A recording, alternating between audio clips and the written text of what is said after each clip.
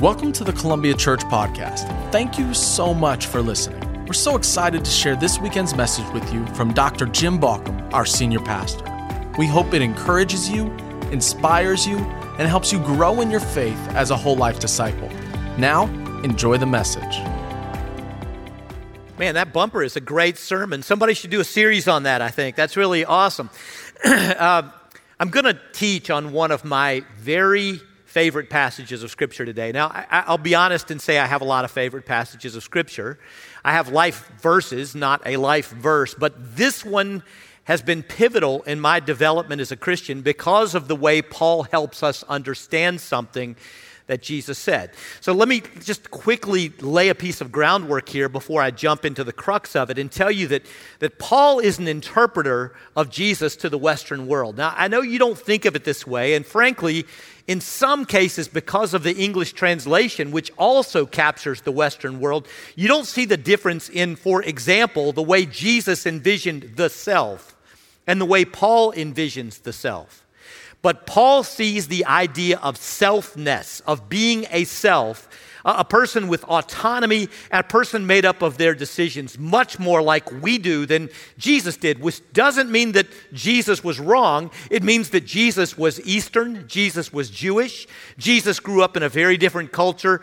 Paul becomes the interpreter of the gospel of Jesus to the Western world. When we say he took the gospel from the Jews to the Gentiles, that's what we mean.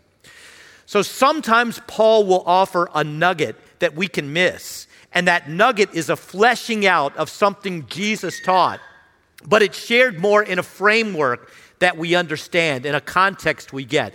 And today, the passage I deal with is Jesus' call to discipleship in a Western frame, in a helpful frame to allow us to see something we might otherwise miss. This is one of the awesome things about Paul. He's so important in the history of the church, and so important to what the church became. The way God used Paul as a bridge is the way he's still able to use Paul as a bridge to us as we think about what Jesus taught.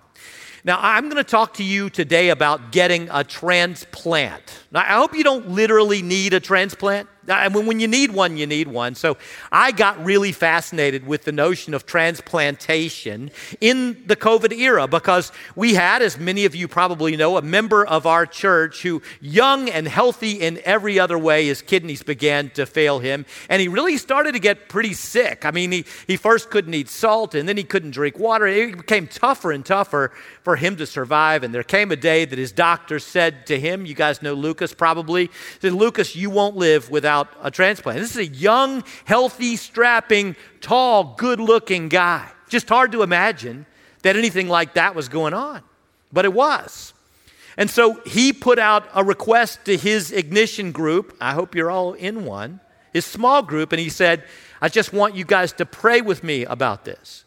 And instead of just praying, 25-some people in our church put feet to their prayers and went to be tested to see if they could be the donor of the kidney. And one of them, Rob Rogers, turned out to be a perfect match for Lucas. And on a given day, when all of us were praying and celebrating, on that day, one Columbia brother gave a kidney to another Columbia brother and allowed that he might live. It's amazing, amazing story. Yeah, it was incredible. I mean, it was not only amazing that he did it, but it was amazing that so many people wanted to. In fact, several people came to me and said, you're going to have to pray for me, Pastor, because I was really disappointed I couldn't be the one to do this. I'm like, I don't know about that, but okay, I'll pray for you anyway. It's amazing that so many people loved him in that way.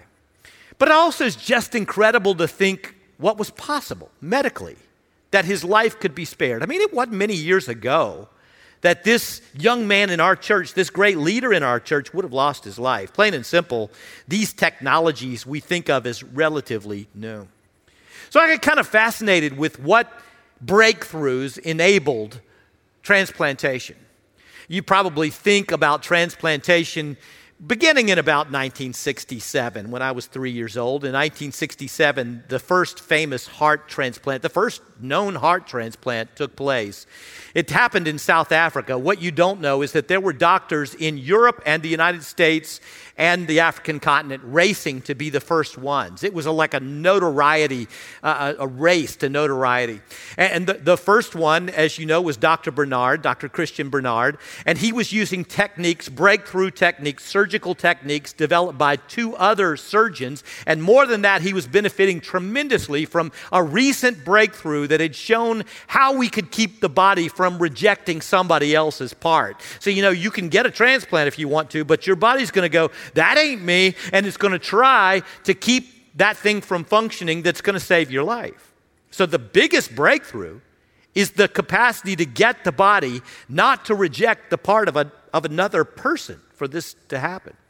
The first heart transplant patient was in pretty bad shape when he got the transplant. He lived only 18 days. He was a pioneer, though, and his successful transplant, because even 18 days, he wouldn't have made it another one, was a breakthrough. It was an opportunity for the next person and the next person and the next, until we've gotten where we are today, and we'll go much further in this technology. Really pretty amazing. By the way, interestingly enough, I don't know if you know this or not, but this idea of receiving a transplant was incredibly controversial in its day, including among some Christians who thought that it was unnatural, ungodly, unholy, etc.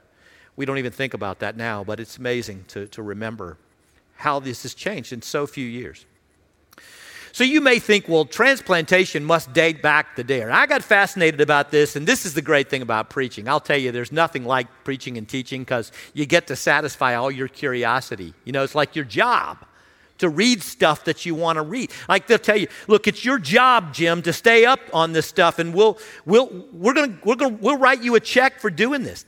It doesn't get any better than that, right? So I got curious about transplants, and I wanted a book on this, and I started looking around, and there was a brand new book. When I looked, this is like 3 weeks ago, a brand new book was coming out 2 days from when I was ready to read it, and it was coming out in Kindle form right off the bat, so didn't cost me as much money, etc. And that new book, if you want to read it, is called Spare Parts. It is a magnificent book. It is totally fascinating. It's also a little gruesome, so I'll warn you up front. If stories like Ananias and Sapphira in Acts bother you, this will be worse. If you don't know the story of Ananias and Sapphira, they lied about their giving, and their guts spilled out in church, and they died. That's not a good thing. But it does get your children interested in the Bible. I'm going to tell you. This book is fascinating, though, and it was really intriguing to see the history of transplantation. Now, I'm going to give you a little easy quiz. This is easy. The first part is, anyway. So what was the first human organ that was transplanted? Everybody, I'm going to count to 3, and you have to say it, so other people, you're accountable for your answer. 1, 2, 3. Skin. Who said skin? Easy one, right? You're so right. Did you know that, or just guess it? Oh, okay. You know. So, the first recorded skin, we've had a face transplant now. Wouldn't that be interesting? You wake up and look in the mirror and you're someone else. Anyway, now we've had that, but the first skin transplant that was recorded was in Egypt in 500 BC. Accomplished not by surgeons or doctors, but by farmers. Farmers who had figured out from transplanting crops and grafting crops that maybe you could do this with the human body. They tried it, and it worked. And we've been experimenting with that since at least that time. Maybe before, but that's the first recorded record. And from then on, you can read this history. And again, if you're interested in such things, I highly commend this book to you. Really, really intriguing. But the reason I was interested is because of my reading of Ephesians, which everybody knows is about transplants, right? Well, it is. It is about receiving a self-transplant, a transplantation of the self at the hands of the great physician, Jesus Christ. It is trading oneself in for another. It is by the power of the forgiveness of the cross and by the recreation of the resurrection. the creation of a self within us that is in the likeness of God, that's a back to the future self because it's who we were born to be. It's who we were created to be. It is what we were before sin and shame got in the way, before they busted the world so badly. And now what we think of ourselves is warped. It's off. Nobody in this room, including me, really knows themselves.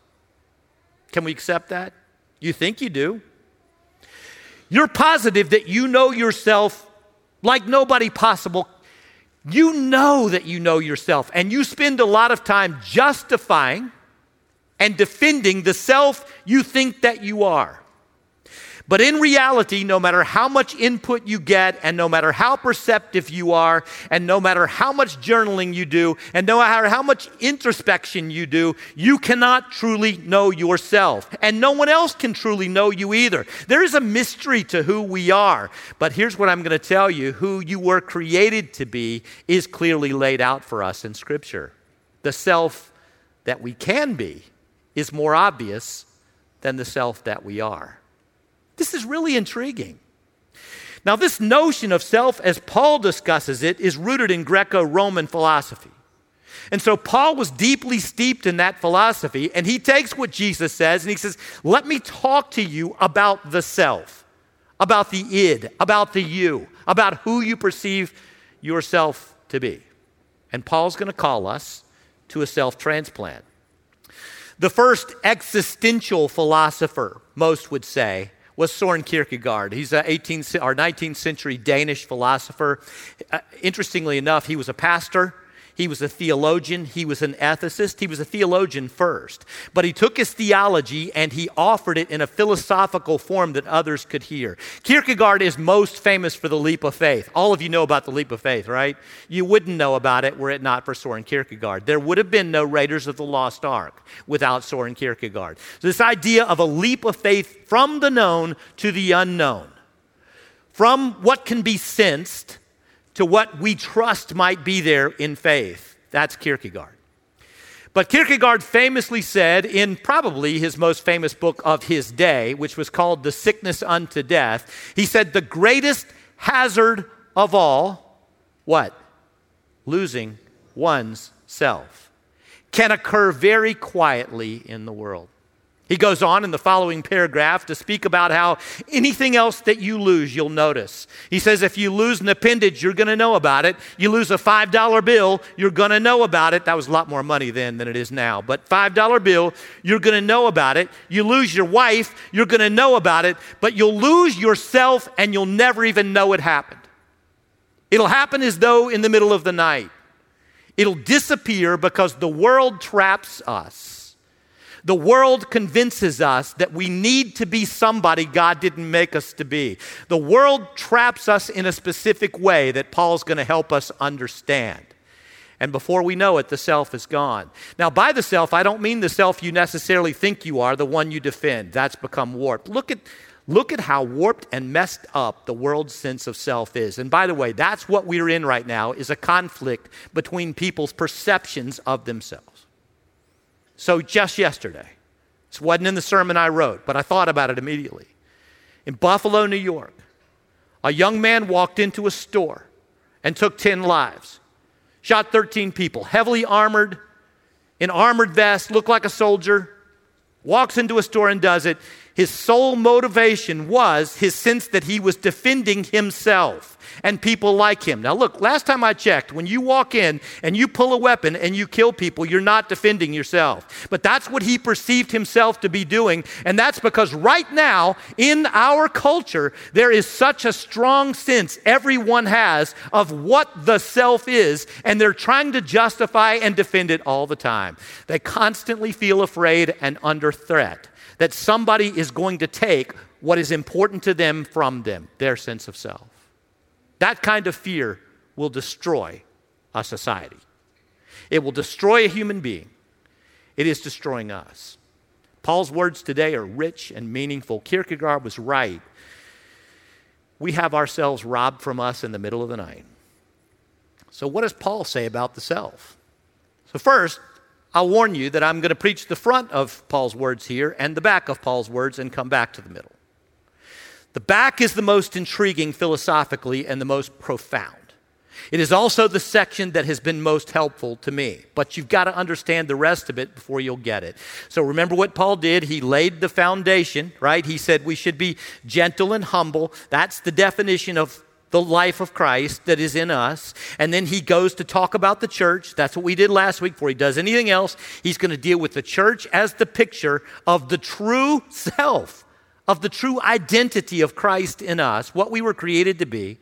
And now he's going to lay a philosophical foundation for all of the human relationships he's going to discuss. Marriage, parenting, our jobs, all sorts of things he's going to talk about in the rest of Ephesians.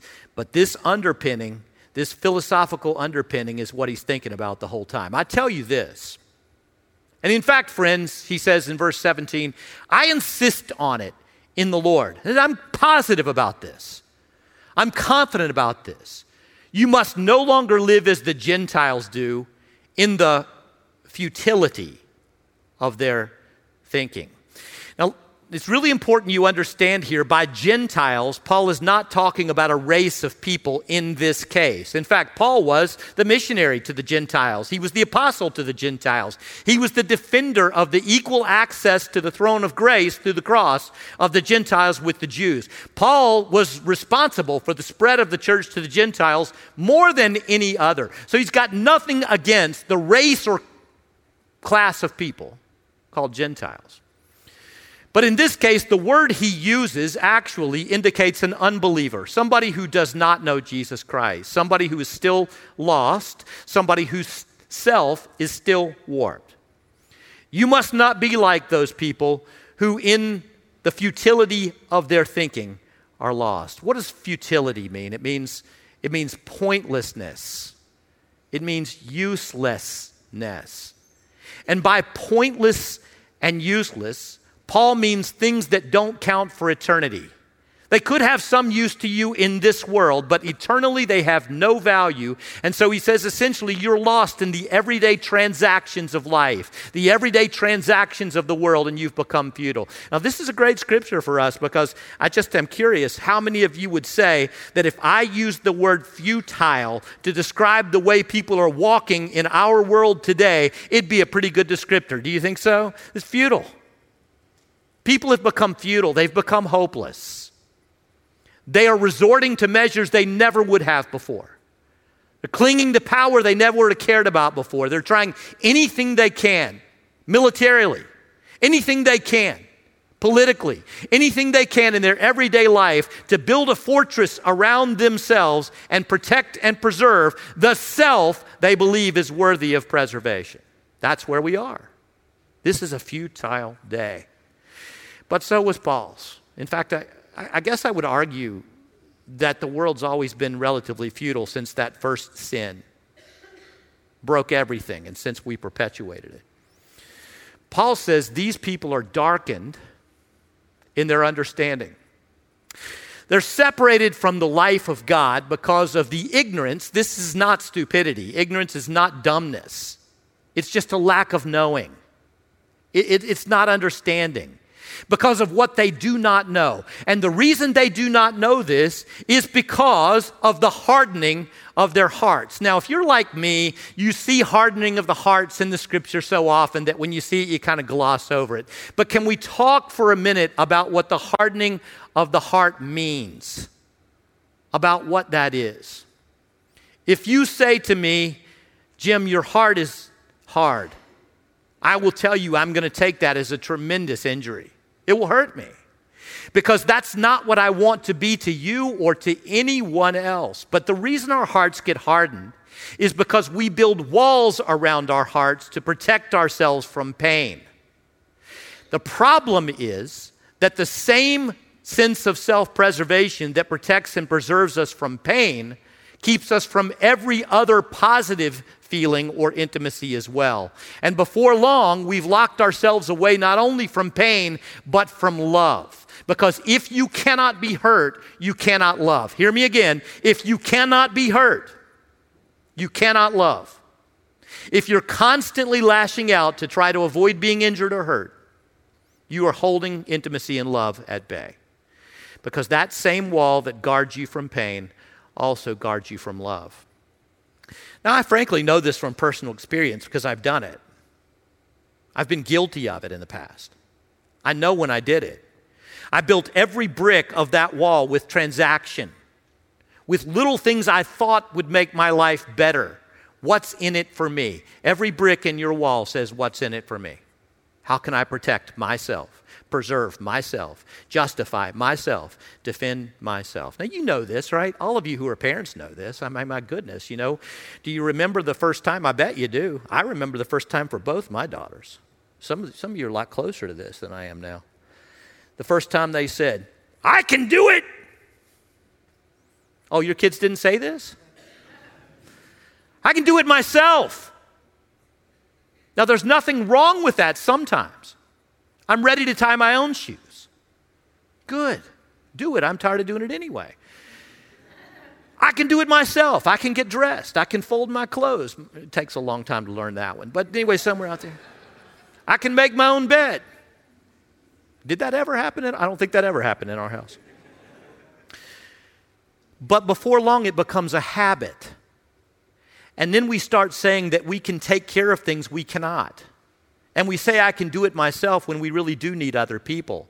And more importantly, we say to God, I can do it myself. I don't need you. I don't need your love. I don't need your grace. Don't need your mercy. It's the essence of lostness. I start defending the self and trying to prove to everybody around me that I can handle it, even though deep within my soul, I know I cannot. And what has happened is that wall that's holding out pain is holding out intimacy. And one day, you wake up and you're lonely. And you don't know why. You feel completely isolated.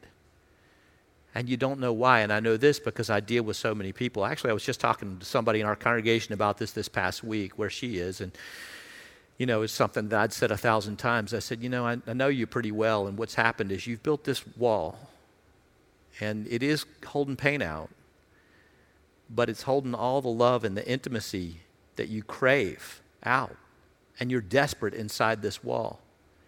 And I just said to her, how's that working for you? And she said, you know, it's not. It's the first realization, isn't it? I can't do it myself. I can't. And I can't hold it all together. And I can't make it all perfect. And I can't get it all right. And I can't fix other people. All these realizations that come to us are the essence of grappling with sin and shame in our own lives and that of others. This hardening of our hearts will kill us. And before long, we are no longer sensitive to the direction of God, the voice of God, the love of God, the intimacy with God, and we're no longer therefore sensitive to other people either. And once that happens, we are cold and we are dead. I love Dorothy Sayers. I don't know how many of you do, but she's a great saintly voice from the past. She was the real maker of the faith and work movement that I'm so much a part of, but she just has such deep philosophy. And I was reading one of her books a few weeks ago, and I loved this line. I highlighted this line. She said, if you want your own way, God will let you have it. Hell is having your own way forever. Listen again, because it's profound. If you want your own way, God will let you have it. Hell is having your own way forever. This is what Paul's saying. So he says, I'm going to come back to this part, so I'm going to read through it so I don't upset you by skipping verses. Having lost all sensitivity, they've given themselves over to sensuality so as to indulge in every kind of impurity, and they're full of greed. That, however, is not the way of life you learned when you heard about Christ and you were taught in him in accordance with the truth that is in Jesus. You were taught with regard to your former way of life, now here's the self-transplant, to put off your old self, which is being corrupted by deceitful desires, and to be made new in the attitude of your minds, and to put on a new self, which is the old self you were created to be, which is what Adam was made to be, which is what Jesus was, to put on a new self created to be like God in true righteousness and holiness. In other words, my friends, if you've never had one before, or if it's still ongoing, at the hands of the great physician, we need a self-transplant. Now, we'll say that this is uniquely Pauline in some ways. The way he talks about the self here is different. It is new. In Paul's day, people would have heard it, and for the first time, a lot of people would go, I get that, because I read Aristotle, I read Plato, I understand these ancient philosophies. Paul's saying, let me show you what this looks like in the world. So first, put off your old self. Second, between the put on and the new, be made new in the attitude of your minds.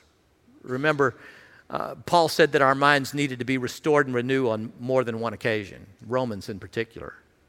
And put on the new self. So take something off, put something on. Take something off, put something on. Now, Paul's using a metaphor here we understand well, which is changing clothes. Let me ask you a question here. Have you ever come down, this is assuming you're married, but maybe there's somebody else in your life, your mother or somebody who plays this role. But guys, this is for you, because I know women, they're better at this than we are.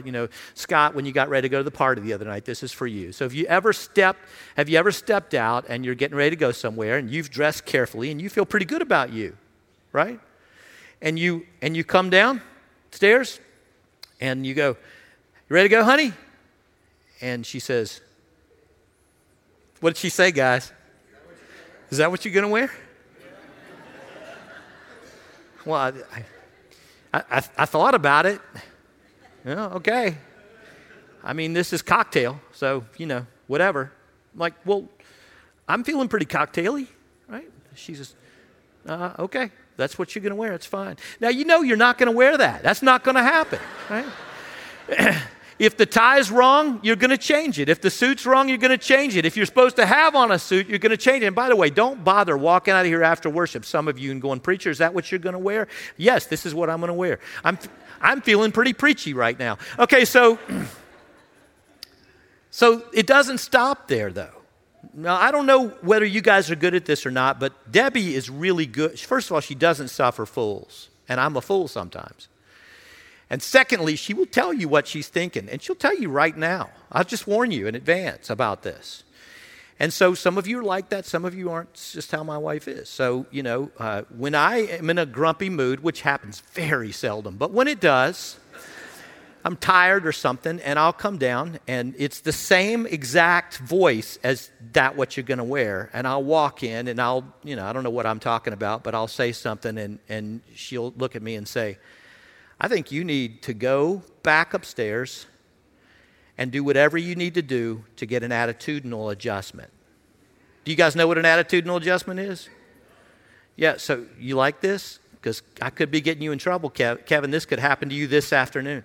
So she'll say, why don't you just go back and walk back through the steps? Okay? Get out of bed again. If you need another shower, take another shower, whatever. When you come back, we'll see if things are squared away. And my alternative is that she's going to walk away from me until I get an attitudinal adjustment. And what Paul's saying here is you need an attitudinal adjustment. And the readjustment is a change of clothes. It's to prepare for what you'll wear in eternity, your real self, who you really are. Paul says, look, you don't know who you are. I'm going to tell you in Christ who you really are, at your best, who God made you to be. I'm going to help you see that. And once you see that, I'm going to give you an opportunity to shift from one thing you're wearing to another. And that attitudinal change is a change away from things in the world that are futile and pointless and useless, and towards God, who is your lover, the lover of your soul for eternity. You are beloved of the Father. That's all that counts for eternity, nothing else. So Paul's going to say, I'm going to help you shift to that place. Then he says, if you're in the likeness of God, this is how I will know it. He says, true righteousness and true holiness. Now, before we look at those two words, which are really intriguing, let's look at what Jesus said, okay? So Jesus, This is Luke 9:23. This is the heart of our theology of discipleship, whole life discipleship as we call it. Jesus said, whoever wants to be my disciple, say the 3 steps with me, must what? Deny themselves. Second, take up their cross. Third, follow me. Do you notice what this is? The denial of the self is the recognition that the way I see myself is inaccurate. The denial of self is a recognition that much of what the world has done for me is corrupt and useless. The denial of self is a recognition of my own brokenness and my own sin and my own pain. The denial of self is the awareness that I am not everything that God wants me to be or created me to be. And that has to come first. So a lot of people come to Jesus, even we're doing baptism tonight, and they say, I want to take the self that I am right now, who I perceive myself to be, and I would like for you then to baptize that self. Tell me everything I talk about, everything I think, everything I believe is right. In fact, this is what a lot of people like their preachers to do. It's just to get up and be an echo chamber for what they already think. So just tell me I'm right. Let me go home and think I'm right and everyone else out there is wrong. That's your job, Jim. I don't know how to do that job because I've read the Bible. So here's the problem. I don't even see myself that way. I know I'm not right all the time. I know myself is misperceived by me. I understand this. Deny yourself. Take up your cross. To die with Jesus means to change your attitude from the things of the world to the heart of God. And then follow me. Put on the new self. This is what Jesus said. Jesus wasn't talking about the self in the same way that Paul is, but it's what he means. For whoever wants to save their life will lose it, but whoever loses their life for me will save it. What good is it for someone to gain the whole world and yet lose or forfeit their very self? Now, the problem is you and I perceive that the self, the more we have of the world, the more we can protect the self. But Jesus is saying exactly the opposite. When you stop trying to preserve the false self and you turn to God to see what He created you to be, and you discover the new self, you will find you do not need the whole world anymore. You just don't need it. Now, this is profound philosophy. It's really powerful, but it's really powerful the way Paul puts it to me. He says we're all new in, we're all in, we're all out. We're all new in Christ. We are all in to the presence of God, and we're all out in the way that we serve people. You were taught, with regard to your former way of life, to put off your old self, which is being corrupted by its deceitful desires, and to be made new in the attitude of your minds, and to put on the new self, and that new self is created to be like God in 2 ways, and this is what's interesting about this in the Greek. The 2 ways are what we know in English as righteousness and holiness, but these are loaded terms. Like if I ask you, what does righteousness mean? You're going to go, you're going to give me a Sunday school answer of some sort. Holiness, but looking at the Greek is a little clearer. So the Greek word for righteousness means approval in God's eyes. Plain and simple. To be righteous is to be approved by God. That's what we're really all desperate for, even if we don't know it. It is that our Creator would love us with an everlasting love, what He does, but that we would know it and understand it. We are approved of Him in Jesus, by Him in Jesus' name. Now, I'm going to tell you something, because this is important. There's nothing else you will ever accomplish in life that will come close to that. You won't know it until you know it. And until you know it, you will have to accomplish more and more and more, and own more and more and more, and control more and more and more until you someday discover this is not making me happy. I am not intimately connected to my God or to others. I am lost. And when you decide that and you let go of that stuff, then you will discover all that matters to me is to receive the approval of God for eternity. That's all that matters. What's interesting is what the word holiness means. So the Greek word for holiness really means what is approved by God. Isn't that kind of circular? So righteousness is being approved by God, and holiness is that which is approved by God in the world. So my response to receiving God's approval and love, my response to being accepted by Him in all of my brokenness and ugliness, my response to that is to say, Lord, I will agree with you that it is best that I use everything you created for your glory and for my good. And the problem is we use everything in the world for our glory and then hope that God will call it good. That's a problem. Let me give you some examples to help you here, because Paul's getting ready to help you a lot. Everything God created is good. I can show you point and verse 100 times. Everything God created is good. There's nothing that is bad in the world. It is only our use of it that is bad. And we are prompted, corrupted by Satan, corrupted by the world to misuse what God has created and therefore to become idolaters because we worship the things of the world instead of the things of God. And I need to tell you, in case you don't know, you become what you worship. You just become what you worship. So I start to believe that everything out there is for my pleasure, and it all gets disrupted and warped. I'll start with an easy example, food. You guys like food? Yeah, well, who doesn't? In our culture, we call scarcity when there's something supposed to be on the shelf at the store and it's not. We don't know anything about scarcity.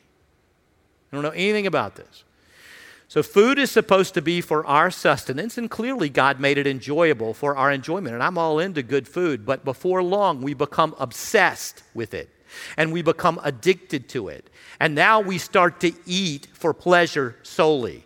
We start to eat for the buzz it gives to us, for how it makes us feel better. And before long, our bodies become distorted and warped, and this is not the self that God made us to be. It's called gluttony. It is a sin akin to every other sin in the Bible, and many of us, including me, are often guilty of it in this society. Am I right? God did not intend food to become the master of your life. God intended for you to be the master of that in His name, for His glory, not for it to be the master of you. And here's the funny thing about food is on the other extreme, and I can find these people in the same family, no problem. On the other extreme, I'll find a person that is so food obsessed, they no longer will eat anything. They are starving their bodies to death, and their control of food, once again, has become an addiction and an obsession. And they have started to worship something that God made instead of the God who made it. Does this make sense? Take sex, please. What our culture has done with sexuality. God made sexuality as the super glue of marriage. I can show you this chapter and verse. It is to be the intimate binder of a husband and wife, one man and one woman for life. It hurts and destroys us when we take it out of that context. But the world tells us if it feels good, do it. What's in it for me? And before long, sexuality has become something else. On the other extreme, I can show you people that are so anti-sex, if it were up to them, the world would never have been perpetuated. God wants us to have a healthy view of sexuality. You created it for good, Lord, and I will use it for good, Lord, because you approve of me. And that is how I am grateful to you. On and on and on it goes. Some years ago, I dealt with a drug addict who really wanted to be clean. So bad. This guy was a really good guy. His life was a train wreck. It was a mess. And he would come in. I lived in Lynchburg. He would come in and talk to me. He would use in our stairwell. And so I'd walk in and I'd see him. He was smoking crack, which was the big thing back then. And I would just say, hey, man, come on up and get something to eat with me. I'd see him right there in the stairwell. Come on, eat something with me. He'd always tell me how desperate he was to be sober. And I said, well, man, then get sober. Whatever you need to do. I said, what would I have to say one day? I said, tell me the one thing I could say that would make a difference, because I've said everything I know to say. I'm not a crack addict, so I may not understand this, so help me understand.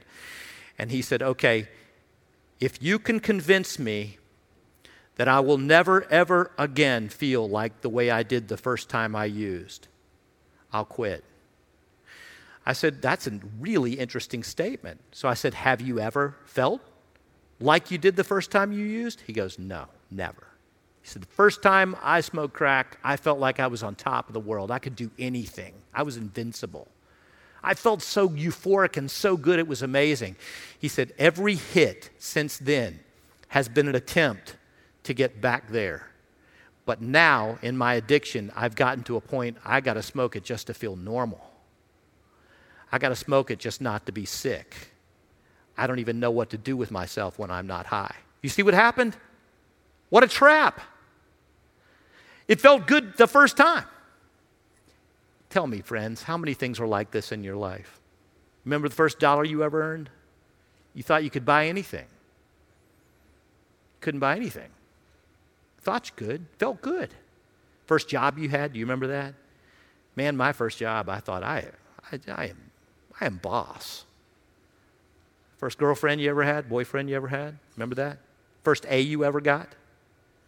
The first job you ever had that was really satisfying, like you got rewarded for what you did, and then all of a sudden, accomplishment won't do it for you anymore. It doesn't matter how much you accomplish, you're never going to feel that again. Not going to happen because it's futile, it's empty, and what you've been shown is that yourself has become a junkie on what the world offers. Now, this is what Paul's going to tell us. The self is a junkie. Because this is what's happened. Come back to the middle. This is profound. Now, if it's not for you, that's fine. I'm going to tell you, this is life-changing for me. Paul says that these people who are darkened and futile in their thinking have lost all sensitivity, and instead, they have given themselves over to sensuality. And that has made them full of greed. This sentence is so profound, I hope you can absorb it like I do, because I love this thing. So listen carefully. They've lost all sensitivity.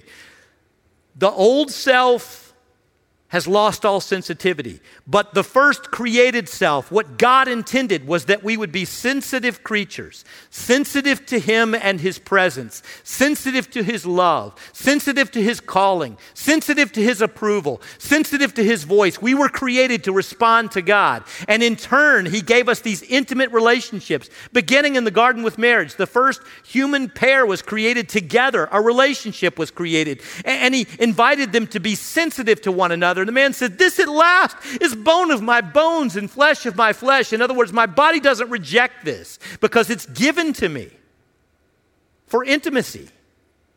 We were created to be intimately connected creatures to God and to each other. But we did not like that sensitivity because we could not control it. And so in our idolatry, one transaction at a time, we built a wall to protect ourselves from pain. And before we knew it, our hearts were hardened and we were no longer sensitive. So here's what happens when you're not getting your needs met with sensitivity. That is, God's intimacy is not satisfying me.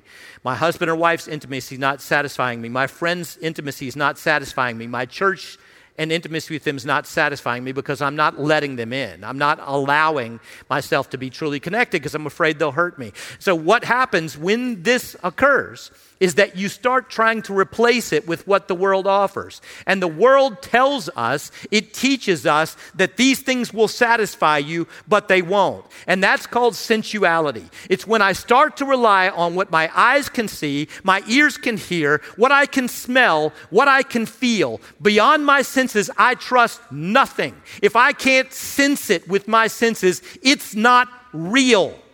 The author of Hebrews in chapter 11, verse 1 says that faith is believing in things that are unseen. But I start to give away all of that unseen stuff. Love, intimacy, connection. And I trade it all in for what the world offers me. And it's a trap. It's an addiction. I become a world junkie. And before long, I can't get enough. I can't get enough news, especially bad news. I can't get enough stuff, so I'm constantly buying to try to satisfy myself. I can't get enough money. I don't even know how to give it away anymore. My goodness. You're asking me to give? Really?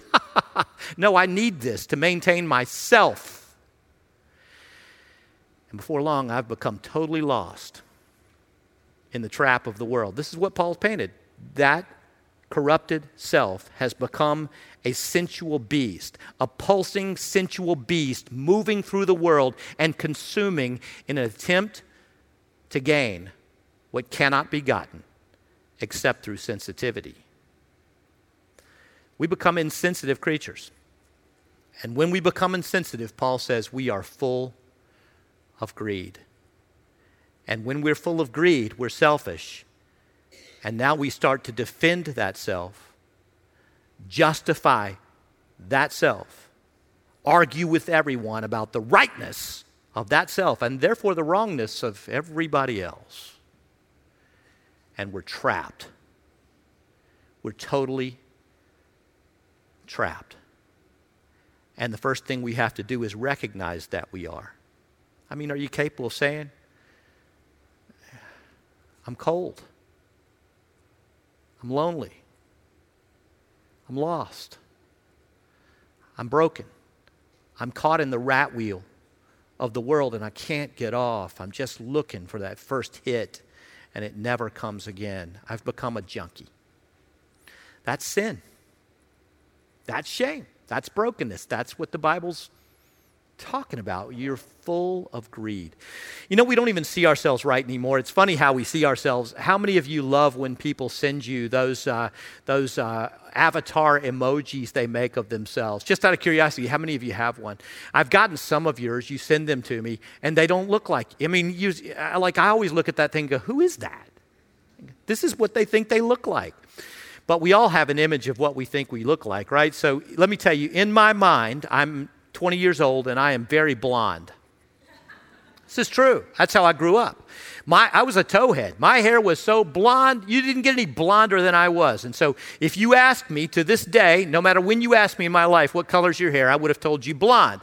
Never mind that as I got older, it became what we in North Carolina call dishwater blonde. You know, it became like a darker brown, but that's not me. I'm blonde. If I see myself, I'm blonde. Any of you agree with me, understand this, what I'm talking about here? Well, listen to what happened to me the last couple of years. You did it to me. It's your fault. The other day, I'm walking down the hall, and I run into Kestrel Reiser. Kestrel will tell you exactly what she's thinking right now. I love Kestrel. She's awesome. And Kestrel walks up to me with a flummoxed look on her face. This is the kind of look you get from people when they're going to ask you, Pastor, what's the meaning of life? You know, I'm excited because she's going to ask me a deep theological question. She's a smart kid. She walks up to me and she goes, Dr. J, yeah, you used to have brown hair, but now it's white. I said, Kestrel, honey, thank you so much. You made my day. I got to go preach now, knowing how hair's white. At least I got it. So I still see myself, though, and that's not me. I get home that day. I'm a little sensitive about this. I get home and I walk in and I say to Debbie, honey, do you think my hair's turning gray? And she goes, it's sexy. It's distinguished. I like it. And that's really not what I asked. So I go up. She did say this is true. She said, I've always liked gray men. So now I finally am one. So anyway, I went up to the bathroom and I looked in the mirror and I went, daggone it, she's right. But I hadn't even noticed. Because my perception of myself is so strong, it warps even what I see in the mirror. Do you know this about yourself? It warps what I see. Some people's perception is so warped, they see someone 100 pounds heavier. Some people see somebody 100 pounds lighter. Somebody sees somebody with different hair color. Some people see somebody with no more confidence. Some people we don't see ourselves correctly. The world has warped the way we see the self. And as a result of that, we don't recognize that there is a better self that God created us to be for eternity, that He wants to give us through the breakthrough of the death and resurrection of Jesus. I don't have to be these things. We talked about being defensive some time ago. You don't have to be. I was amazed how many people easily saw defensiveness in others, but did not see it in themselves. Did not see it at all. Warped. It's funny because some of them I would go, really? Okay, that's cool. You do you. That's what we say in this culture. You do you. Just be who you are, man. Paul says it this way. In another way, he says their destiny, these people, is destruction. This is the same way of saying this because their God is their what? Their appetite. And therefore, their glory is their shame. Their defense of themselves is their defense of their shame. Their mind is set on earthly things. But our citizenship is in heaven. That's where the real self can be found. In Romans 12:15 through 16, he says this, rejoice with those who mourn. Rejoice. Be sensitive, gentle, humble. Mourn with those who mourn. And then this is another phrase we gloss over, live in harmony with each other. Living in harmony does not mean the absence of conflict. It means the presence of beauty.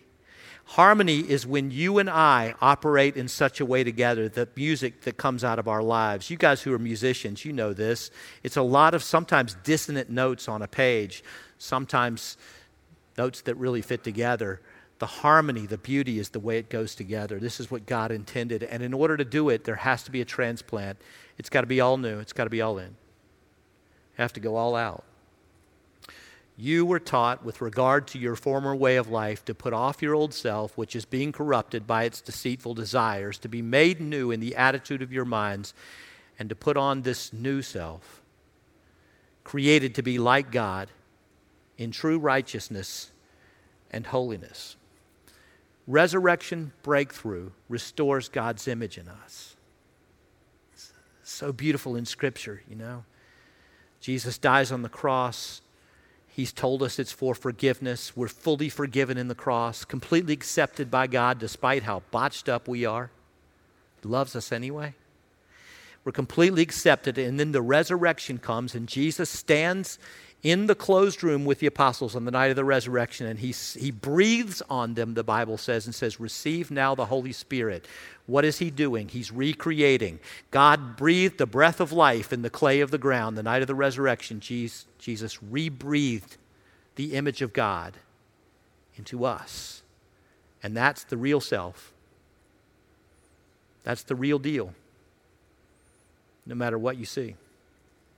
Close with a little story that's kind of funny. I can tell it after all these years, but Debbie has a really smart, artistic sister. She's really, really artsy. Debbie is too, but Amy, I think, just has a particular flair for things, and she loves to paint, loves to do things, and she knew this famous painter where she lives, and she goes, you know, she decided she's going to give us a surprise. And when our kids came to stay with her, she took them for sittings, and this famous artist does these renditions of them, and then she tells us afterwards, start to look forward to this because this person's really famous. I mean, this is really going to be a big deal. When these come, we started talking about it, looking forward to it. They come, and they come to her first. And Debbie asks her, what do you think? And Amy goes, well, she says, this artist is really famous. It must be right.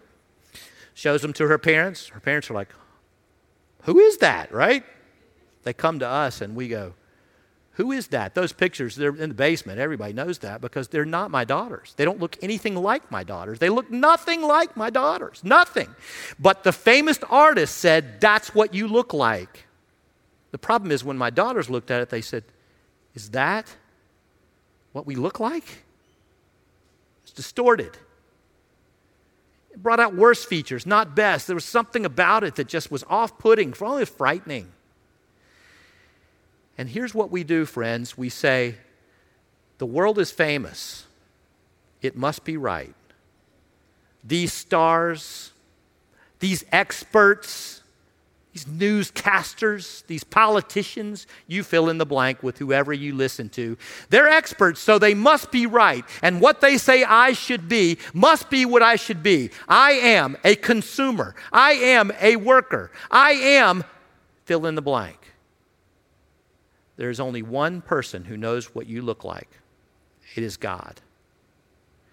And in Jesus, He has shown you the picture of your true self.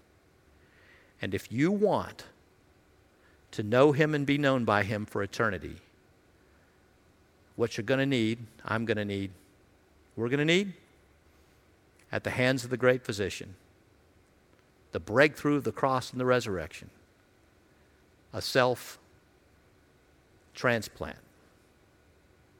A self-transplant. I think Paul's pretty profound here. Help me so much. So, Father, you know who I am better than I know who I am. You know who I am better than these people know who I am, though you often speak through them to tell me what you want to hear. You know who I am more than my family knows who I am, though sometimes you use them too to teach me who I am. You know who I am more than the world knows who I am. And so I will choose to turn my attention toward you, my attitude toward you, and I will believe that I am who you say I am. And I will seek to become that person, that self that you've made me to be. And it will be possible only because of the power of the Holy Spirit and the breakthrough of the cross and the resurrection. And Lord, there's somebody listening to me right now who desperately, desperately needs to get out of the place that they are. They feel broken, they feel lost, they feel lonely, they're afraid even to tell anyone. They feel completely unloved and unloving. And they need for that wall to be broken down and an opportunity to be given afresh and anew for them to take on, to clothe themselves in that new self you made them to be. And so I pray, Lord, that that person might hear me and then pray with me. Lord Jesus, I accept your cross as full forgiveness, your resurrection as recreation. I ask you to live inside of me forever. I pray, Lord, that you would make me to be the self you created me to be at my very best. Not just now, but for eternity. And Lord, for all of us, this is hard work. It hurts us to see sometimes what we've become. So break through, we pray, through your amazing love and grace, and change us from the inside out in Jesus' name. Amen. Hey friends, look forward to seeing you at baptism tonight as we watch people take on that new self. It's powerful. You have a great week. Go and be the self God made you to be, because you are a thing of beauty when you are. Go ignite passion for Jesus Christ from Metro Washington to the world. Have a blessed week. I'll see you soon. Hey, thanks again for listening. If you live in the Metro DC or Northern Virginia area, we would love to worship with you at one of our weekend gatherings. For directions, service times, and information about all the incredible things happening at Columbia, go to columbiabaptist.org. That's columbiabaptist.org.